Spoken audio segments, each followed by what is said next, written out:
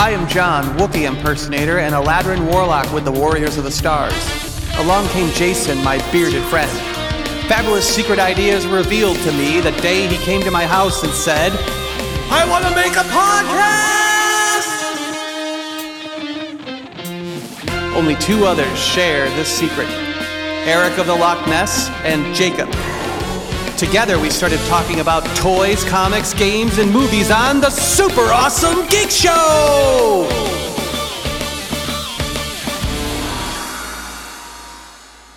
Hello and welcome to another exciting episode of the Super Awesome Geek Show! I'm John, your host, and today I'm here with Jason. Say hello. Hello. Anything to add this week, Jason? Nope. All right. And we have Lee with us today. Lee, how you doing? And got anything to add? Good. I am just coming out of my turkey coma, so life is pretty good. Have a good Thanksgiving? It was good. Thanksgiving with friends.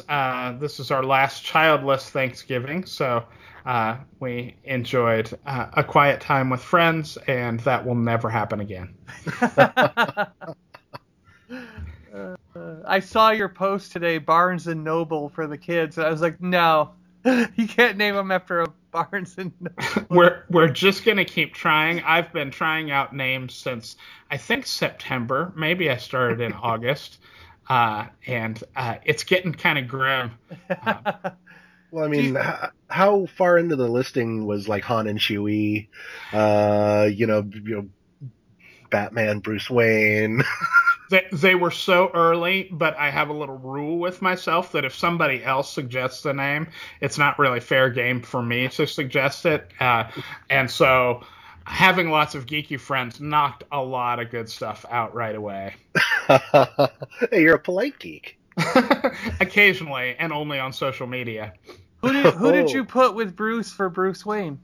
I don't think I used Bruce. Oh, okay. Because there were just so many ways to go, and nothing beats everything that's not Batman and Robin. You're kind of just... I guess you could do Batman and Joker, but I don't want that in my house. I don't want a little Joker baby in my house.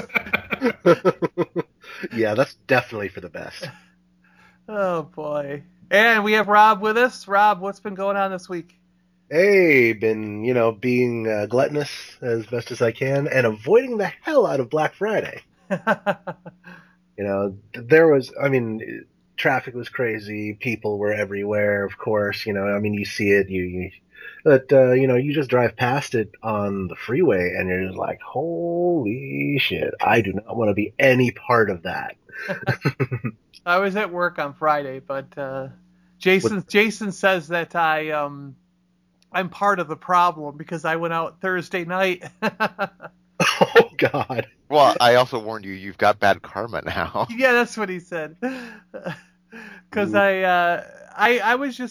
got done with everything we were doing, and I got back home, and I was like, I'm not really doing anything. I wonder if any of the stores are actually opening early on Thursday, and I might be able to find that last Star Wars guy I need, Captain Phasma, in the 6-inch Black Series line.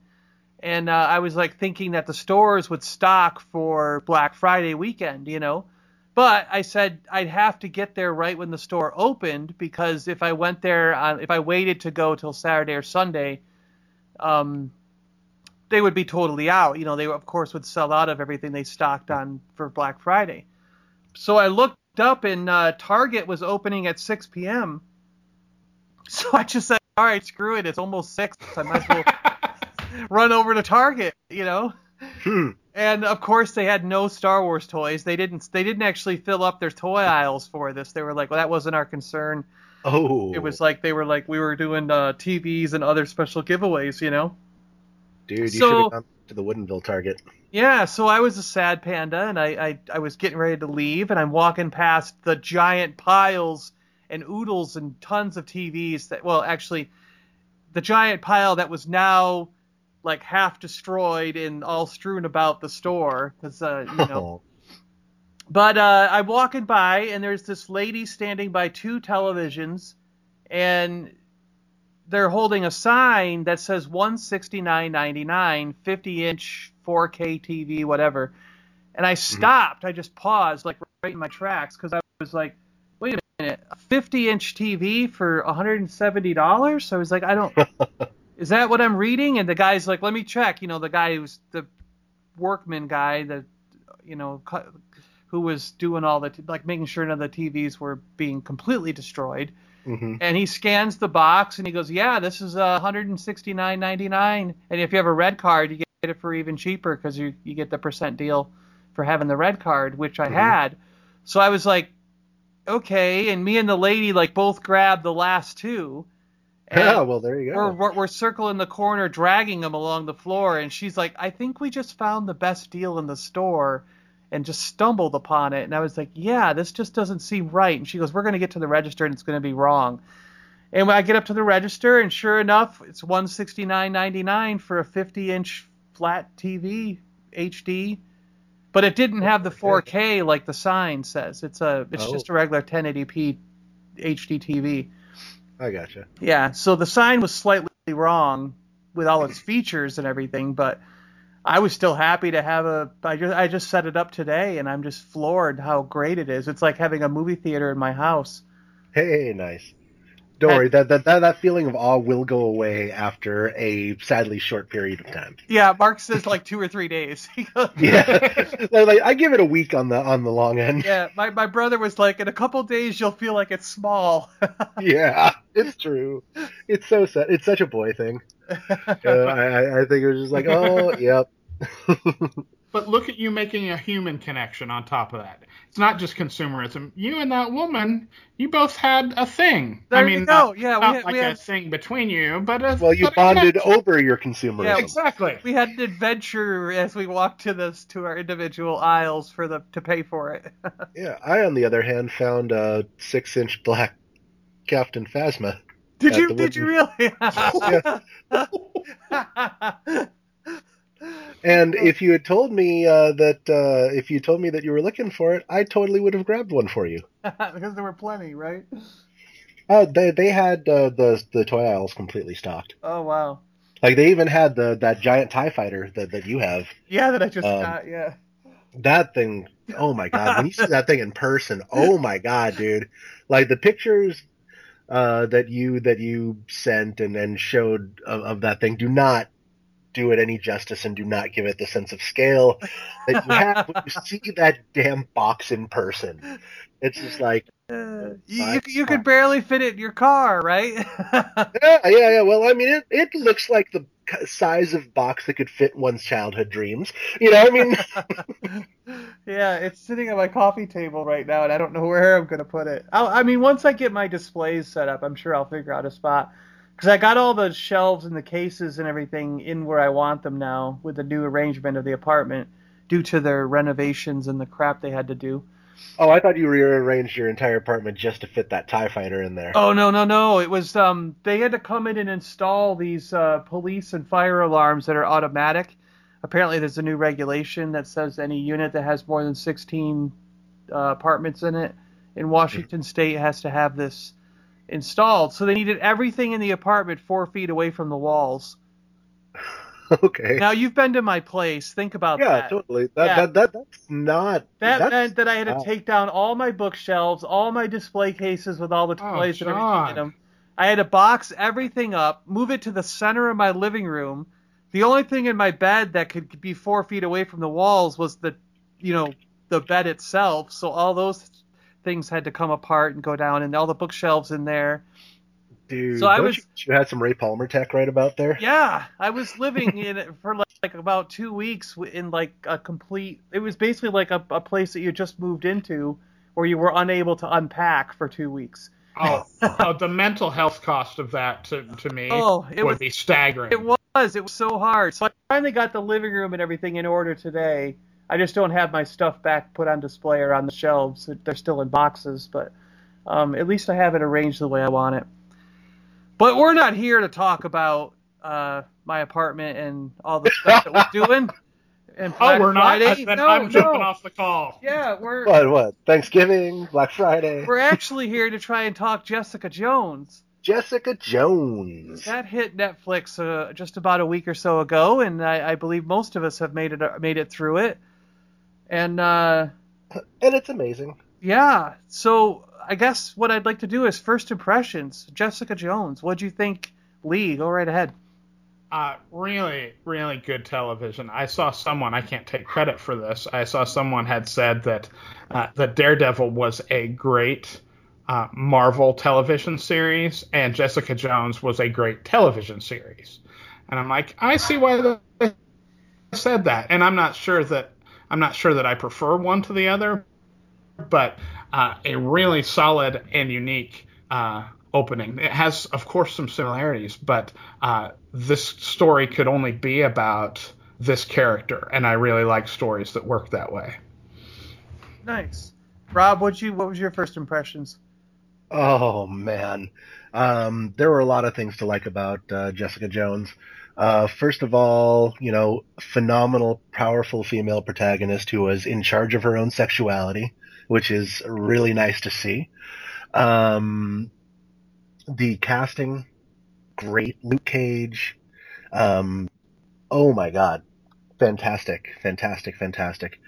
I loved seeing Hellcat. Just made me super happy. I mean, it's as much of an origin story of Patsy Walker as it is of Jessica Jones. Yeah. And that's somebody who was in the Avengers right there. Cool. Jason, I know you haven't completely finished it yet, but your impression so far? Well, I haven't finished it because I didn't like it. And what was it about it that you like compared to Daredevil? I mean, you liked and watched the whole Daredevil, right? Daredevil took a little while too. Okay. But Daredevil I thought was a little bit better. I felt like they were just trying really hard with Jessica Jones, and it's so slow. I just I cannot keep my interest. And how many sex scenes do you need in that series? Fair point. Yeah. There are a lot. She wants. There's a lot in the first. And I think that's episodes. the point. I mean, she, like I said, was in charge of her own sexuality.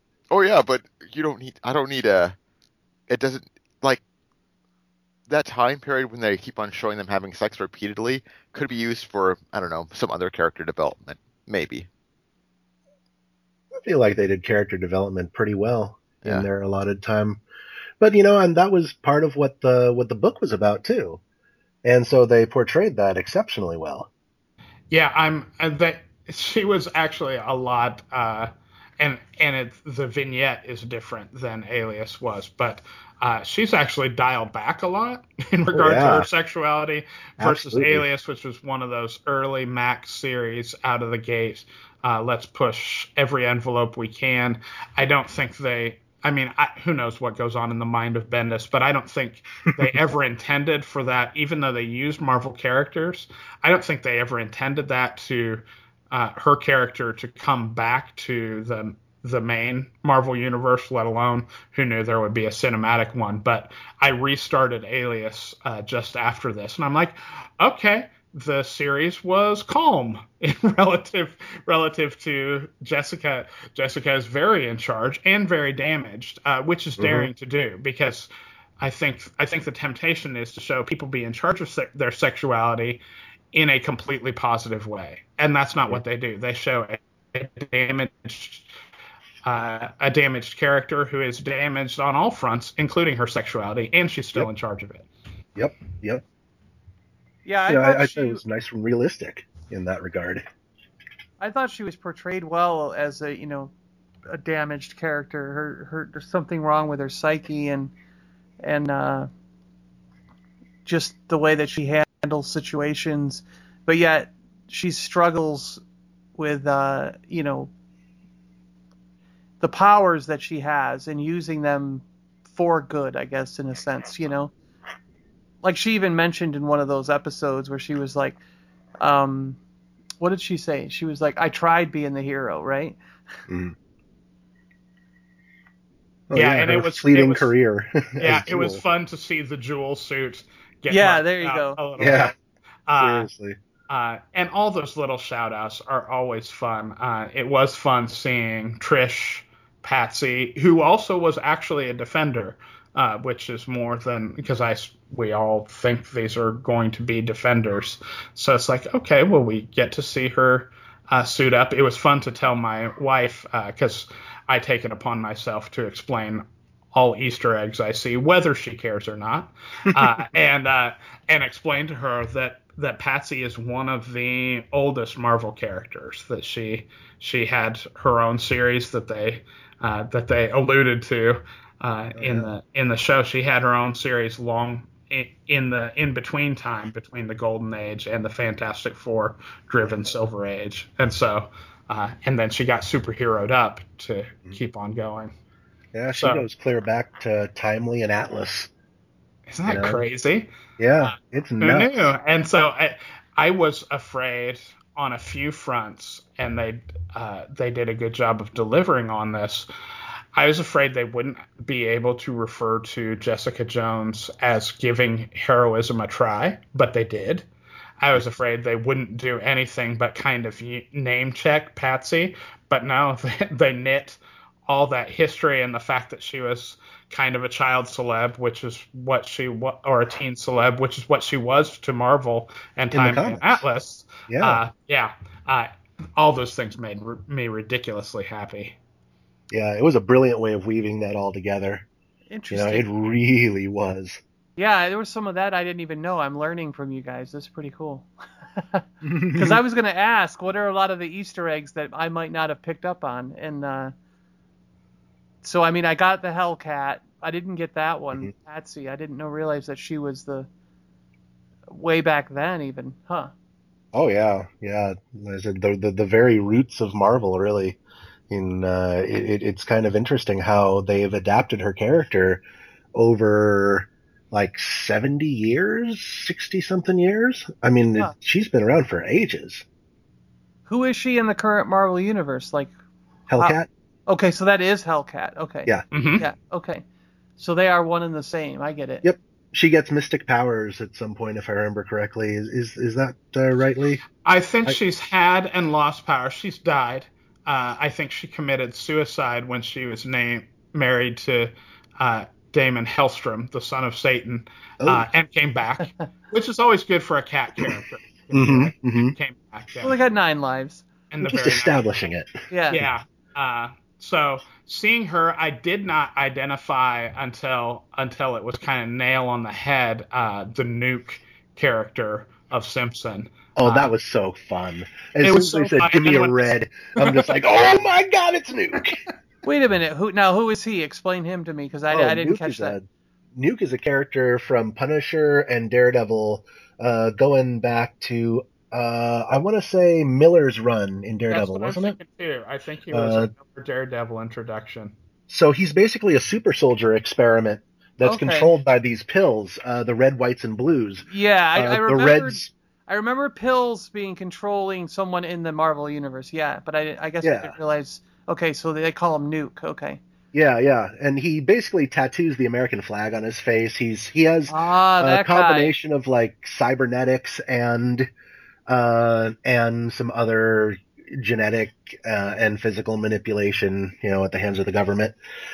So he winds up, popping a red to jack his adrenaline through the roof, a blue to take him down, and a white to kind of maintain his levels, if I remember correctly. Yeah, okay. which is how they used it in the story too. And then, sorry to Jason for all the spoilers, but if you don't like it, it's no big deal. And then Trish going all in on reds. I'm like, oh yeah. I was wondering what that was going to end up doing to her. Flatlining eventually. Yeah. And maybe we'll see some long-term effects. Who knows? Yeah, maybe that'll develop her Hellcat powers or something, or give a start to them. I was really happy early on when they showed us that she was a non-superpowered person who had a really similar story to Jessica's in that she's been victimized and she's done her best, even though the fear is there, to also take charge in every way she can, and possibly overboard. But who can say overboard when you're not in those shoes?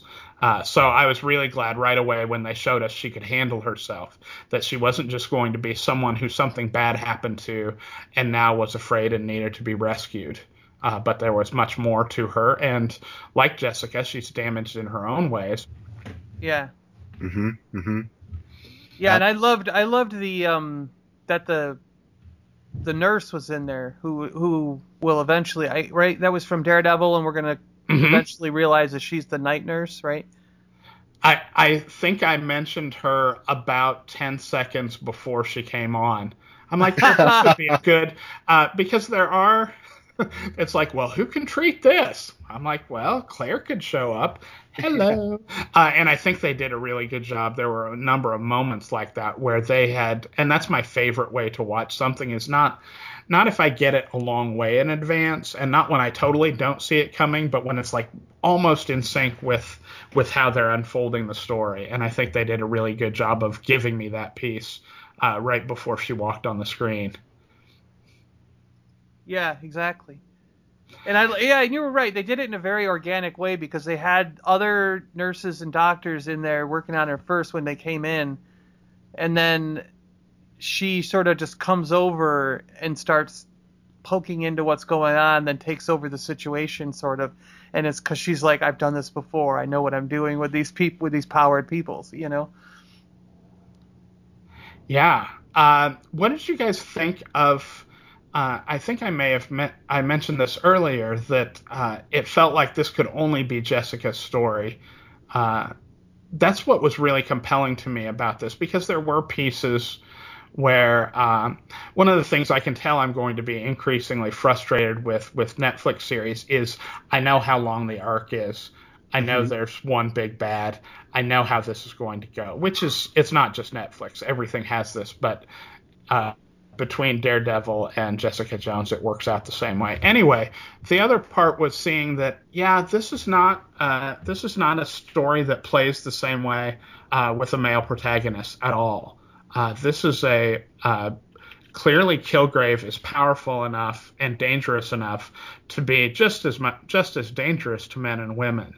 But the way he manipulates Jessica is, in my mind, which has always been male, but is uniquely a woman's story, and makes it much more powerful to see her stand up and continue to stand up in whatever way she can in the midst of that. Did that resonate with you guys? What did you guys think of the angle of this being a woman's story? Oh, I definitely agree. I mean, it's definitely with the characters in place and the nature of events and whatnot. It's 100%. I think makes it very obvious that it's a woman's story. You know, it's I don't think that you could get the same kind of, necessarily, the emotional pain and hurt out of a male protagonist. If he was manipulating, if he was manipulating a man instead of a woman, you wouldn't feel the same, is what you're saying. Yeah. And the way that he manipulates her is just the grossest violation that you could possibly, visit upon somebody. And feeling that everything was very connected to this, I guess I'd call it a cultural moment, but it's not new on the scene. It just feels like we're talking about it in hopefully more productive ways. The fact that one of his base manipulations to Jessica and others is telling a woman to smile, and that's gotten a lot of play, rightly so, even in other popular media and social networks, of just the kind of micro level stuff that women, by being women, have to endure from men constantly. And so it felt like it was a blow up of that. He definitely could have and did manipulate men, but the nature of this being a supercharged version of something that happens. Well, it feels like he's basically the human embodiment of male entitlement. Yes. White male entitlement. His particularly. first name is Gamergate. He is Gamergate Kilgrave. Yeah, basically. I mean, that's kind of how his character is laid out. I mean, he is that embodiment, and he does with his powers kind of what you would expect from somebody who is laid upon that foundation. He wants it all to be his. He expects everybody to kind of kneel before him. And he. The thing is that when you listen to the interactions with him, he on some point feels that he's innocent. No, this isn't. This isn't me. This isn't me doing this thing. I didn't do this. I'm completely innocent. That's always his rationale. And so it plays more into that idea that he is the ultimate dude bro. Yeah, and there is. I remember thinking as they gave us more texture to his story, which I noticed we weren't getting it, and then all of a sudden we did, and I'm like, I'm having conflicting feelings, which is good. Because they're giving us more of this without making him not a monster. He never stops being a monster. But the idea of, okay, from age 10 onward, you can make all people do what you want. Can you learn anything? Is it possible to learn anything after that? No, I think he'd stay a child in the body of a man, which is kind of how he acted in a lot of ways, almost petulant. In a lot of circumstances, and which is honestly how I feel a lot of dude bros tend to act. They're like emotionally stunted at age 10. And his emotional stunt wasn't even healthy. He was tortured and, I mean, you could say just traumatized as a child. And then right in the middle by of that, his parents. Well, yeah, and then right in the middle of the trauma is when his powers sort of come under his control, whether he had them before that or not, but he realizes it at that moment, what he can do, Yeah. And if your power is to control everybody around you to do whatever you want, there is no potential for growth because, you're basically dealing with mirrors of your own psyche. Yeah, I see. At that point. Yeah. I thought it was interesting that he did say, though, when he was, with her, he was like, I don't know when someone's response is true or if it's what I want them to say, right? Didn't he say something like that? Like, he doesn't even know when he's using his powers, which is tragic in a way. Yeah. But he's such a horrible human being that you really can't feel much pity for him. Although that being said, I gotta say that David Tennant's performance was bloody fantastic. I mean, oh yeah, I liked him. You felt just how creepy and slimy and smarmy he was on every step of the way, and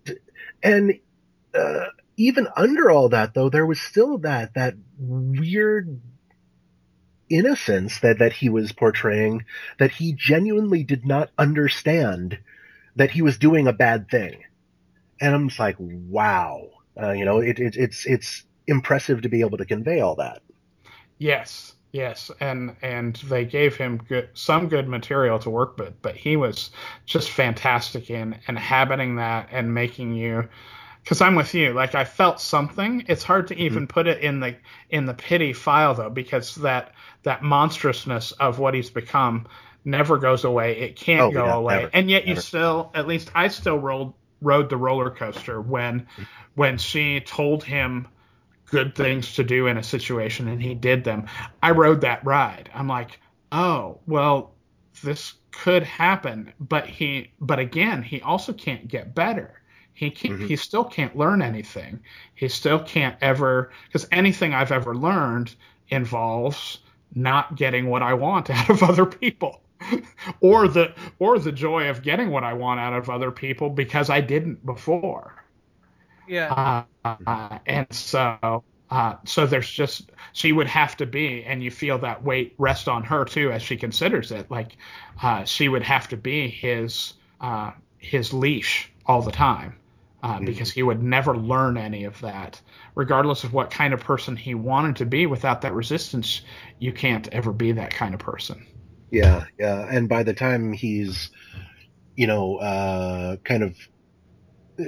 by the time his mind is sort of broken down to where he wants to expand his powers, for a fact that that he is gone so far off the deep end, that he's just like trying to burn out and take everybody around him with him.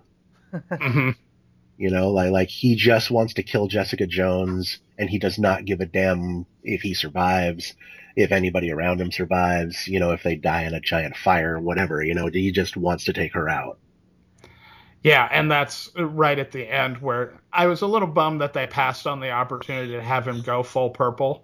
To get that one scene. I'm like, just let him be purple. He's clearly not going to live much longer after this. So just give us a few frames of purple David Tennant. But yeah, that would have been pretty sweet. Well, is he so in the? I'm not familiar with this character in the comics. So is he like a purple skinned guy or something? Yeah. Okay. Yeah. Okay. And I think he's an old Daredevil, like C or D list villain. I think it was Daredevil, and he got rehabbed by Bendis in the Alias series into this level of creepy. Yeah, because Max series, basically the editors had stipulations on what characters they could use because they didn't want to, taint the character of any of their better roster. So basically, he was such a low-level character that Marvel editorial did not give a shit what Bendis did with the guy, and so Bendis really refocused him in Alias and made him just, the kind of character that you saw before you. Right. The Max stipulations are really interesting because I'm not sure if this is true or rumor, but my understanding was Jessica Jones was originally going to be Jessica Drew, but Marvel didn't decided they might have later plans for Spider-Woman, so Bendis created Jessica Jones as a stand-in, and you see later on, Bendis loves him some Jessica Drew. As soon as he had the chance to bring her back in with the Avengers, he took it. Yeah. But it's interesting to see like the PI motif. That's what Jessica Drew was doing. It all makes sense that he clearly let some voice loose that became its own character and became a strong enough character that bringing her into the main Marvel universe made sense. I'm so glad, by the way, that Jessica came first instead of Luke in these. I feel like that's as much as comics in general and Marvel in particular, but DC has, God knows, it has its own issues, have struggled with where to place women in their universe. Having Jessica come first and Luke's story be second, I felt like was really solid. I would hate for Jessica Jones to be Luke Cage's girlfriend. What a waste that would have been. So kudos.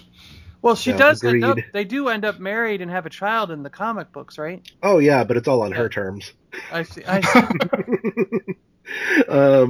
I did like how they introduced Luke Cage. I was surprised that it was like only in like the second episode or something that they started getting this stuff rolling, and I'm like, man, they really are picking this thing up quick, Oh yeah, and I mean Mike Coulter really just embodied Luke Cage to me. I mean, I wasn't 100% on him at casting, but boy, when you see him on screen, it's really impressive. Not only does he get, a lot of the kind of mannerisms and the banter and whatnot, but his physical acting, I mean, you really genuinely believe that this is a guy who has super strength, who is dialing himself completely back and not really caring, during these fights with normals. Yeah. Yes, he's so casual. Yeah. And clearly so controlled in being that casual. It was really nice. And good use of Sweet Christmas. Yes. That was my Yes. hardest laugh of the whole series. I really like that too. Oh, and who else? Oh, the lawyer, Jerry Hogarth, Ann Moss. How did I forget to mention Carrie Ann Moss? Thank you. Yeah. She was, top-notch performance. That character is just, oh God, like everything that you think of when you think of like just a smarmy, shitty lawyer, or a really good lawyer, but just an awful, It's just job qualification. yeah. Like their soul is slightly curdled or something. I don't know. I mean, she's just not a good person. And a little Easter egg with that character too. I mean, that is a gender swap for one.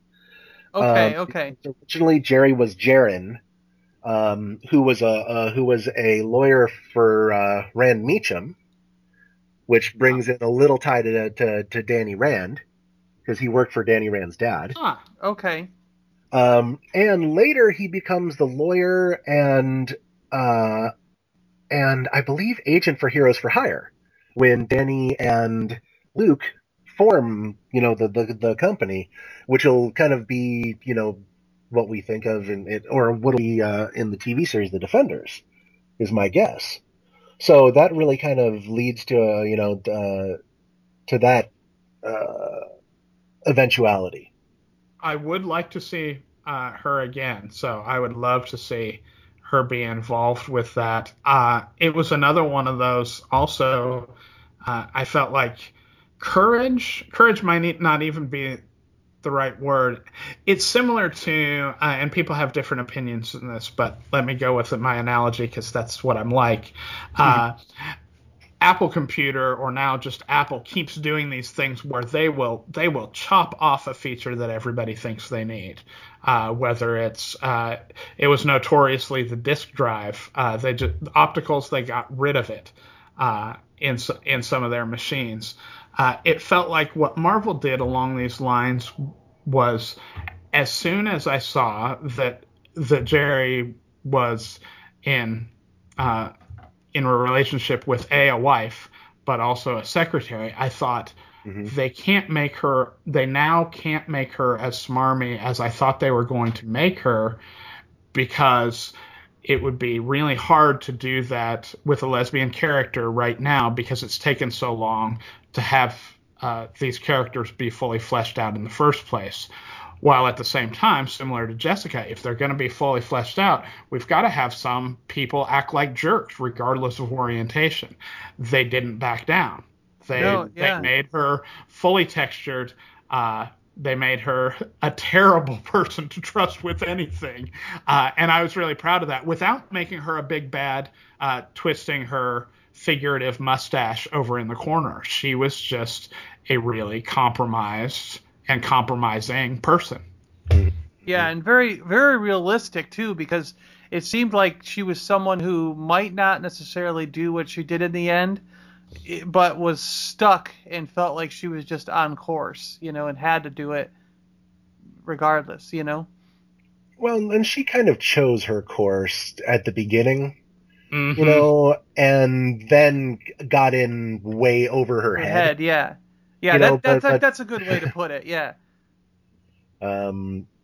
Just because I mean, she makes decisions at the beginning that, just because she is kind of terrible, wants to be with her new secretary and hates her wife. I mean, and that is really kind of what sets her on that course initially. Yeah. But eventually ends up with neither one of them, Oh yeah, exactly. Just Spoiler. ashes. Yeah.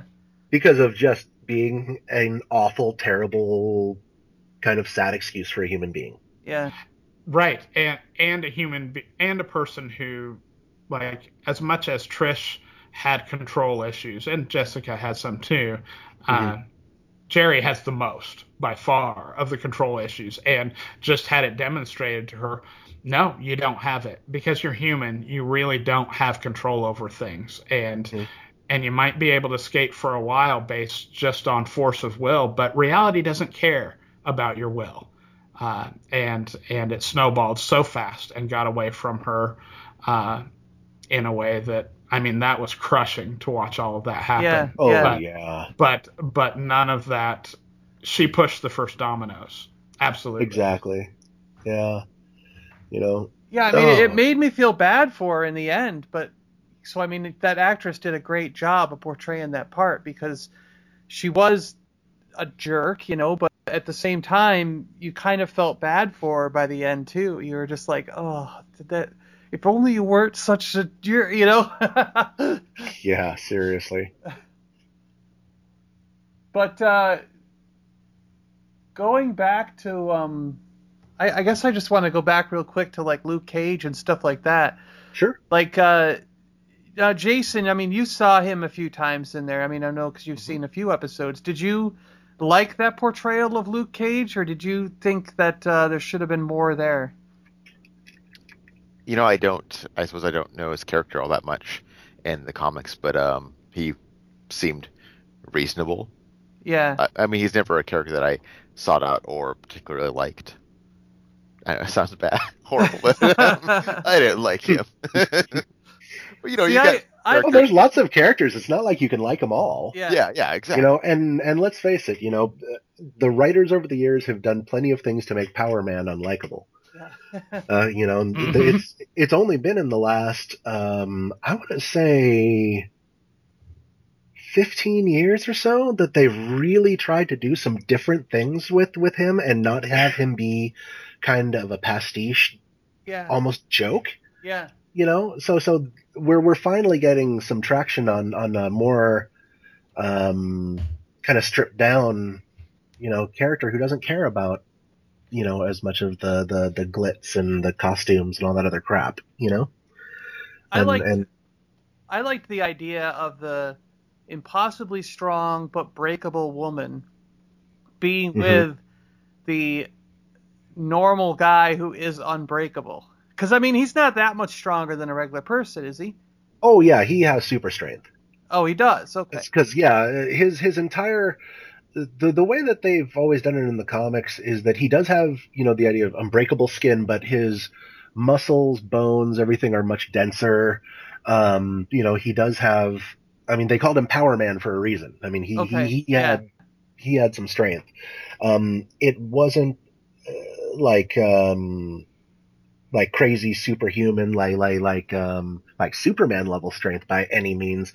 I mean, more like, say, like Captain America level super strength. Okay. Is Jessica stronger than him then? You know, I want to say that they're pretty close in terms of the strength, but she could probably have the edge on him. Huh. Okay. Yeah, I kind of feel like that too. I don't know if we've seen that in the comics canon, but I definitely wanted her to be stronger than him. I don't know why. Yeah. I just felt like she was. Give the woman something and the flight or the jumping. Because you don't see a lot of that out of Luke. Luke's not a big jumper. But she does. No. But she does fly in the comics, right? Like, she does some light flying. The way they sort of described it was that her powers sort of degraded over time, and so she wasn't able to do like long sustained flight. You know, but with practice and working it out, she could theoretically regain that capacity. I see. But she was definitely a flyer when she was in the comics, or when she was Jewel and whatnot. Yeah. Now I gotta ask too, like, was there any references? Like, I kind of felt like while I was watching it that something just kind of stirred my brain to go, is that Kunlun and the Doctor Strange tie-in? Like, was there something with either Iron Fist or a Doctor Strange kind of tie-in that I kind of caught somewhere? Something gave me a vibe of that, and I just wondered if you guys felt that or caught anything that maybe I couldn't quite put my finger on. Like, you guys might know, oh, you're talking about this. You know, I vaguely remember something that hit me as a real small like Iron Man or Iron Fist tie-in, other than Jerry. But damn if I can remember off the top of my head. Okay. I didn't get anything same from boat Doctor here. Strange, I don't think. What do you think, Lee? Same boat here. I remember something tickling at that, but I could never. There was Pinpoint never it. anything I could pin down. And I tried in advance of this not to look at too much Easter egg hunting, because that's the next phase of how I enjoy these. Yeah, is yeah. find other people who found all the great stuff that I didn't find. I haven't gotten to that stage yet, so I'm betting there will be something that involves forehead hitting on my part that they showed that somebody else, someone much sharper than I, has caught on to. So something in my subconscious must have caught something, and I wasn't quite aware what it was. And it sounds like you guys caught the same thing, where subconsciously we were thinking Iron Fist, but we weren't quite sure. We couldn't quite put our fingers on what exactly made our minds trigger that thought. Yeah, I did have that feeling, and I can't even tell you when in the series it happened, which is funny. I'm guessing by the third series I'll have even more of a sense of what I expect each of these Netflix arcs to do. Yeah. Because I think they do. Everything's a straight line between 2 points, so it's easy to act like I know what's going on now. But they had, I'm thinking it was episode 7 or 8, they had a beatdown that felt so similar to Matt's ninja fight in Daredevil, the one where you're like, I don't even know how he's coming back from this. And I remember Jessica taking one of those beatdowns. I'm like, oh, it's her ninja fight. This is where we're pretty sure that we don't even know how she can take this much punishment. Yeah. So it would be funny to see if they continue in that thread. I'd want to go there if I were making a series about superheroes. If they're supposed to be durable, let's kick the crap out of them and see what happens. Yeah, especially if they do, then if the next one has Iron Fist in it, you're going to expect those kind of beatdowns. I do want at least an Iron Fist, because each has had its own flavor. I don't want to act like, oh, well, this is the woman Daredevil. No, not at all.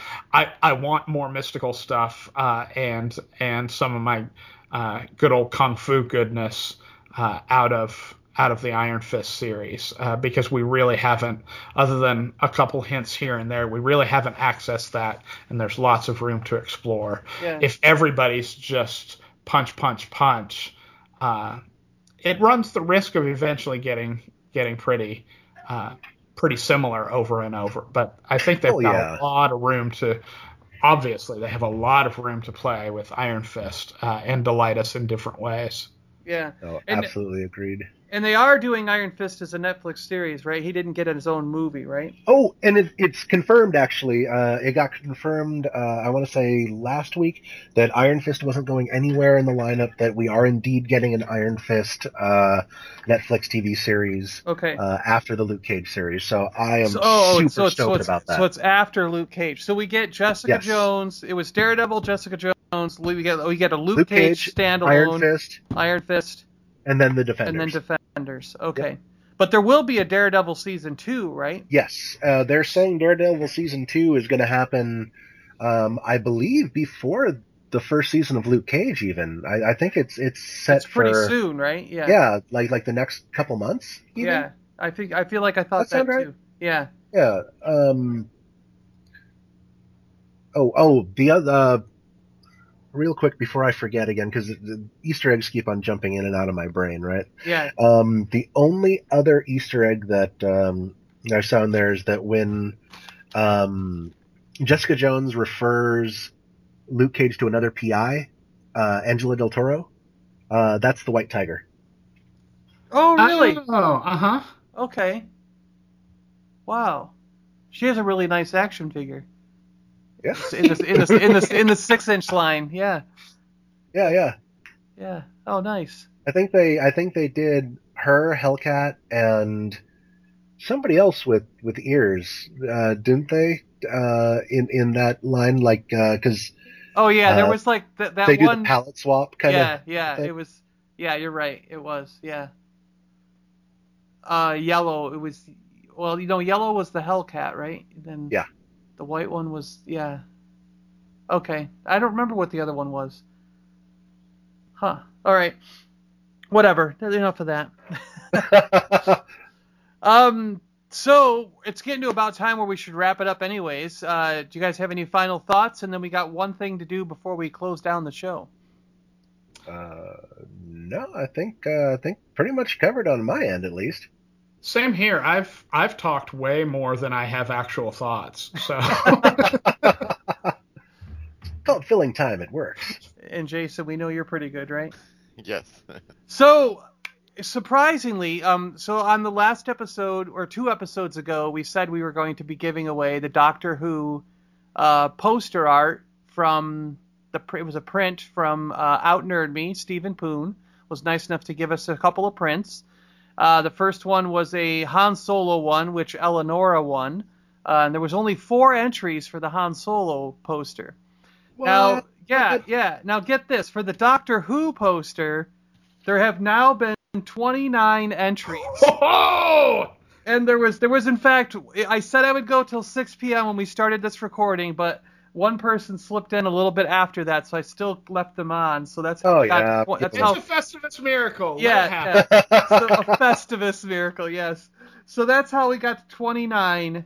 And I'm not going to throw 29 names in a hat this time and shake it up. What I thought I would do is I have them all written down in order. I was writing them down as they were coming in over the last couple of weeks because, I figured it's easier to keep track of them that way than to have to go back through all the tweets, right?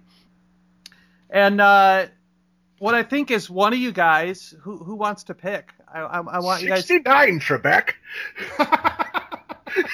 You rue the day. I think it's got to be Jason. We pretty much shut him out and made him talk about a series that kind of stunk for him. I think Jason gets the joy of giving. Yeah? So, Jason, pick a number between 1 and 29, and that person will win. Let's go 16. Number 16, that will be Din Nur Dino 92 on Twitter. Dinner. That's the best Legion of Superheroes name ever. It's capital D with an I-N, then a space, then capital N-E-R-R. Dinner. It's served. Oh. Yes, there you go. Dino 92 on Twitter. You're the one who wins the sweet Doctor Who TARDIS poster from Stephen Poon at Out Nerd Me. Yay! Oh, congratulations. Those posters are so cool. Yeah, they are. So the next one we'll give away is an Archer poster. So everyone listening, we can now start tweeting about Archer. And once this episode goes live, I will also post a follow-up Twitter tweet and Facebook stuff about showing the Archer poster and that how to enter and win that one.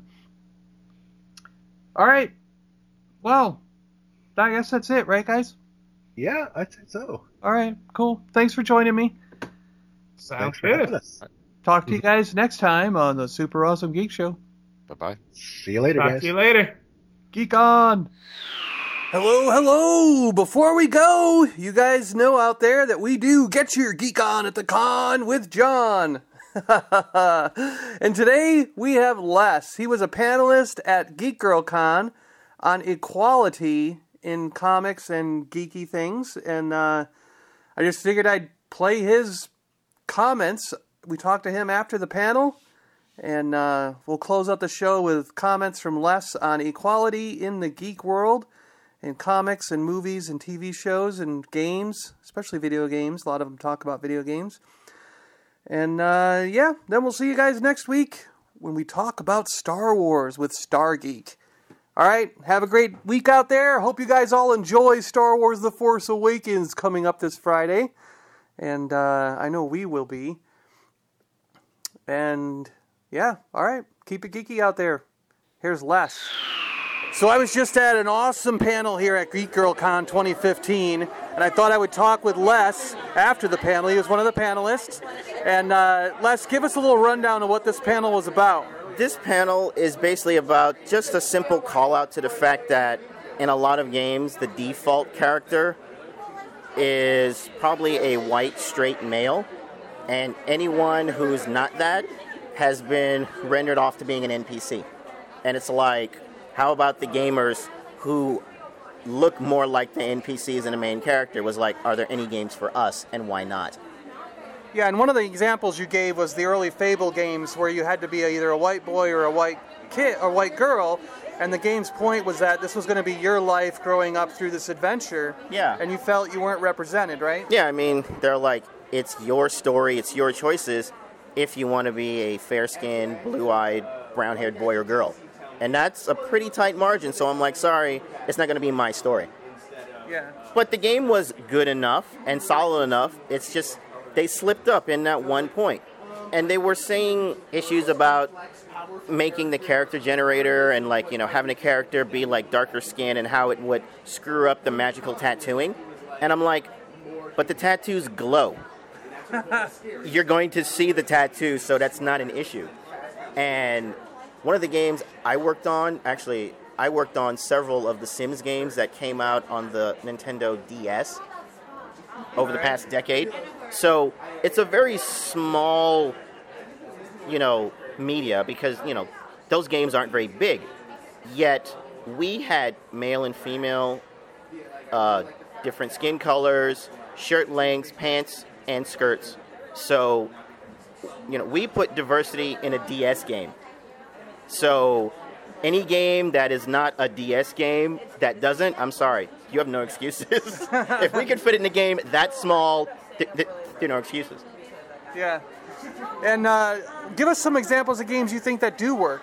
I'd like to, let me see, Beyond Good and Evil, because main character has very strong Asian features, brown skin, wears green lipstick, named Jade, has a anthropomorphic pig as an uncle, and the AI in her pocket will project itself occasionally, and it looks and sounds like an adult Latin male. So all the way around, very well-diverse game. The new Splatoon game, where at any point in time you can change your character's eye color, skin color, even their gender. Just, you know, because. It's like, it's great to change it up. God, there's so many games. I got my list here. The Crackdown series, because, granted, you have it's not a super wide range of characters that you can pick, but they are very racially diverse, and they actually chose to advertise their game featuring the black guy as the choice that they are running with. Because usually it's like, you know, they just pick the white guy option. They advertise with the black guy. In most of their commercials, it's like they're featuring the black guy, and I'm like, they chose that. So that was cool, and the game's fun. You just run and blow everything up. Awesome. The Saints Row series, because as those games progress, they just opened up your character, you know, generator so wide, and the looks and the genders and like the sexualities where you can ease up on in the game. It's just hilarious, and it's fun. Wow. Yeah, I mean, you got quite a list I have here, a so list it goes here. on and on. Yeah, it goes on and on and on. Yeah. I I wanted to ask should one post thing. it somewhere. Yeah, post it somewhere and we'll link it. That'd be Yeah, good. sure. I wanted to ask one thing. Like I just recently got into the Star Wars Battlefront beta, and granted I've only played like maybe 2 or 3 hours of it, but it seems to me that I can't choose my character in that game. And what happens is when I start up, it's random whether I'm male, female, black, or white. Wow. What do you think of stuff like that? Forcing diversity is not the answer. It's kind of like when I was saying in the panel about how, you know, I'm not saying we need a full spectrum character generator in every game, because it doesn't belong in every game. Like, See, I didn't feel like it was forced. I just felt like, all right, I get a random character. Cool. yeah, I mean, that is one way to seeing it, but some people feel that if you take the choice away, you're not, you know, giving them any choice at all. Ah, okay. So that can be a backlash, or it could help show people it doesn't make a difference. I noticed, I can't remember the name. There was some classic military shooter game where they just changed it that the default character that you start with is female. It's like, granted, you go in there and you can go ahead and toggle it back, but the default was to play a woman. And I'm like, a nice, subtle change. I mean, granted, you can change it back or change it or keep it or realize it doesn't make a difference. You're running around shooting things. And just realize, who cares? But I thought it was an interesting shift, especially in those games, which are particularly very male-centric. Sure. So I'm like, okay, that was cool. Yeah. Little change up in there. Maybe when the beta's done, maybe they just did that for the beta to show that they'd have all those classes. Maybe when the beta's done, you will get that choice. We'll have to see. Yeah, maybe. And I think it's very, people are starting to understand women are playing games. And they have, since the beginning. There's like 40 to 50% now, I think. Yeah, I mean, it's not new. They've been playing games forever, and it's like, yes, let's represent them because they are part of the demographic. They're playing games too. And they want to see people like themselves, or at least have something that's not so, double-dipped in testosterone that they're actually repulsed by it. Yeah. So it's a nice trend that people are starting to realize everyone is playing games, so maybe everyone should have something that kind of features them. Sure. Yeah, exactly. Well, I thought it was a really good panel, and you opened my eyes to some things that I might otherwise not have looked at, because, I am the tall white male, and, it's like sometimes our eyes aren't as open, you know what I mean? Yeah, I mean, it's like, I like to have, the point of, I'm not angry, I'm not hostile about it. I'm not like affirmative action and blah, blah, blah, and be mad about it, because a lot of times it simply wasn't in mind. Yeah. I just don't think about it. Yeah, because it's not your life. It's not your, it's not your life experience. Yeah. So it's probably not something you would just sit down and think about, I wonder about this. And that's fair. Yeah. We're just trying to say, hey, this is something that we've noticed that we as gamers have noticed. Maybe we could have a little bit of change up in here. That's all. Yeah, that's cool. Because, I look back at the photographs of when I was younger, because I see people as people. I don't notice. Sometimes when someone says, hey, describe someone, how'd they look? I don't even put in the skin color. And it's because I look back at the photographs when I was young, and I'm sitting on a bale of hay with a Jewish kid, an Asian kid, a black kid, myself, and my brother. Mm-hmm. You know what I mean? So it's and my dad's like, that's like the poster for diversity in your childhood, So I think I grew up just not realizing that there was differences with people, because right from when I was 4 or 5 years old, I had this huge mix, Yeah, it's it's kind of like I still have that sort of perspective, so I don't notice it as much when certain people aren't represented, because all I see are people. All you see are people, and that's valid. So it's really just, pointing out the small things that are slightly irritating or just outright offensive, and it may have happened intentionally, unintentionally, and just cite it and say, hey, we have money and we're spending it, and, that's not cool. Yeah. But it's, it's like you just go ahead and mix it up, because it's like kids are like, is this person mean or not? Are they cool or not? And that's all kids care about. Yeah. So it's like the gaming industry is growing up so fast, parts of it are outpacing itself. So it's like, at this point, production values are intense. So gaming itself is becoming a bigger money business, but in some areas, the mentality hasn't grown up yet. Yeah. So we're just trying to ease it along in as kind and gentle a way as we can, unless we need to be a bit more adamant about something that's just outright offensive. Okay, cool. And Les, since I am a geek show, I always like to find out, what are you currently geeking out about? What are you totally into? I'm a huge Godzilla fan. Oh, yeah. I completely lost my mind when I saw the Gamera trailer last night. Like, oh my god, a Gamera movie! Because I'm a huge kaiju fan. I also love the xenomorphs and aliens. And did you like Pacific Rim? You like kaiju? I love it. Yeah. It was just seeing a big live action film, and it wasn't foam rubber. That was a nice change. It was just like, oh wow, that's amazing. And of course the monsters were just these amazing wild things from Guillermo del Toro's imagination, which is just fantastic. Yeah. Games I've been cracking out on. Oh my god. There's a wheel. I have to admit, I play Destiny. It's gotten much better. It's an interesting relationship I have with the Destiny game. It's getting better. That's all I can say. It's getting better.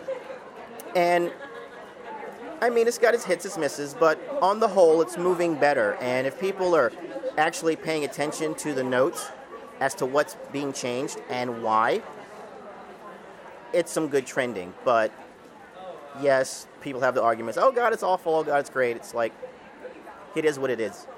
I haven't played it yet, so I don't know. Sunset Overdrive, it's just insane. I'm a big Devil May Cry series fan. FF, I played the trailer for 15. That was interesting. Like, they keep reinventing themselves. I mean, personally, I'm a big RPG action-adventure head, so yeah, that's cool. my love right there. Awesome. Hey, Les, thanks for spending some time with me and talking about this on the show. I think it's an important topic, and I'm glad that you were here to represent and talk about it. Oh, well, thanks. It was nice being hosted here and talking to you. Thanks a lot, man. All right, have a great con. You too. Thank you. All right, bye.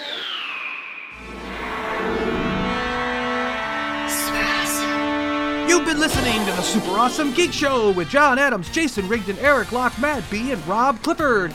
The Super Awesome Geek Show is part of Kingdom of the Geeks. We put up new episodes every Friday. You can find us on iTunes and on the website at superawesomegeekshow.com.